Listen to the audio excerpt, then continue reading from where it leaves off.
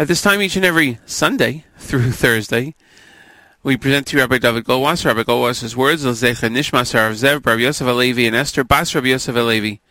Here's Rabbi David Goldwasser with Morning Chizuk. Good morning. We find an interesting law in the Shulchan Aruch. If a person passes a place where a miracle happened, we can make a bracha. The Talmud explains that this is only specific places, not all places where a nes might have happened. In the same way that all nisim do not warrant a bracha, so too, all times of calamity do not warrant a tainus or a fast day. We also find it interesting that why was this bracha instituted for Yechidim? Why not for all of Klal Yisrael? There were many calamities that happened throughout history. Crusades, Inquisition, the Holocaust. Why specifically do we commemorate Tisha B'Av as a universal day of Avelus, or mourning? In order to understand this, we have to take a look at what the Beis HaMikdash represented.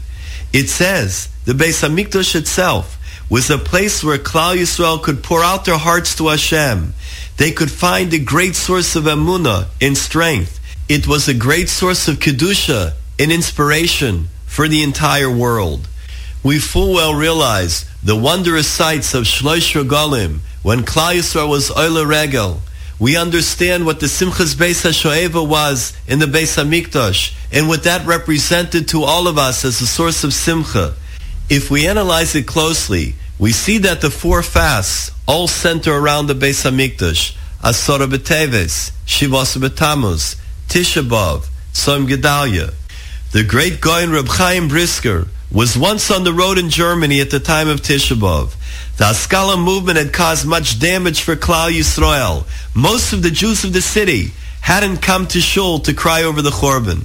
Reb Chaim found himself among the few who were sitting in Shul, weeping on the floor and saying kinnis over the Chorban Beis HaMikdash and over the terrible Chorban of the Jews of Germany. On Tisha B'Av itself, towards evening, one of the inhabitants of the city came into Shul.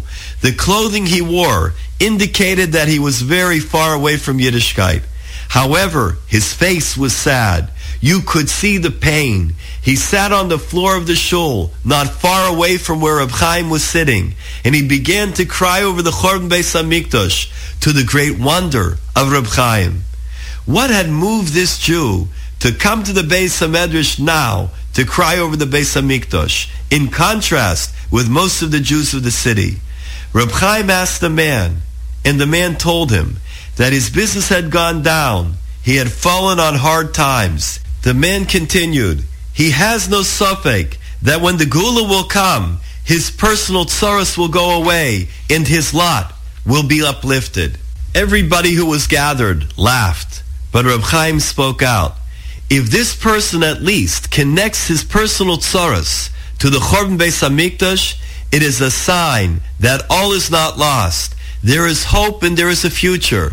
Yisrael af al pi shechatu, Yisrael hein. This has been Rabbi David Goldwasser, bringing you Morning Chizuk. Have a nice day.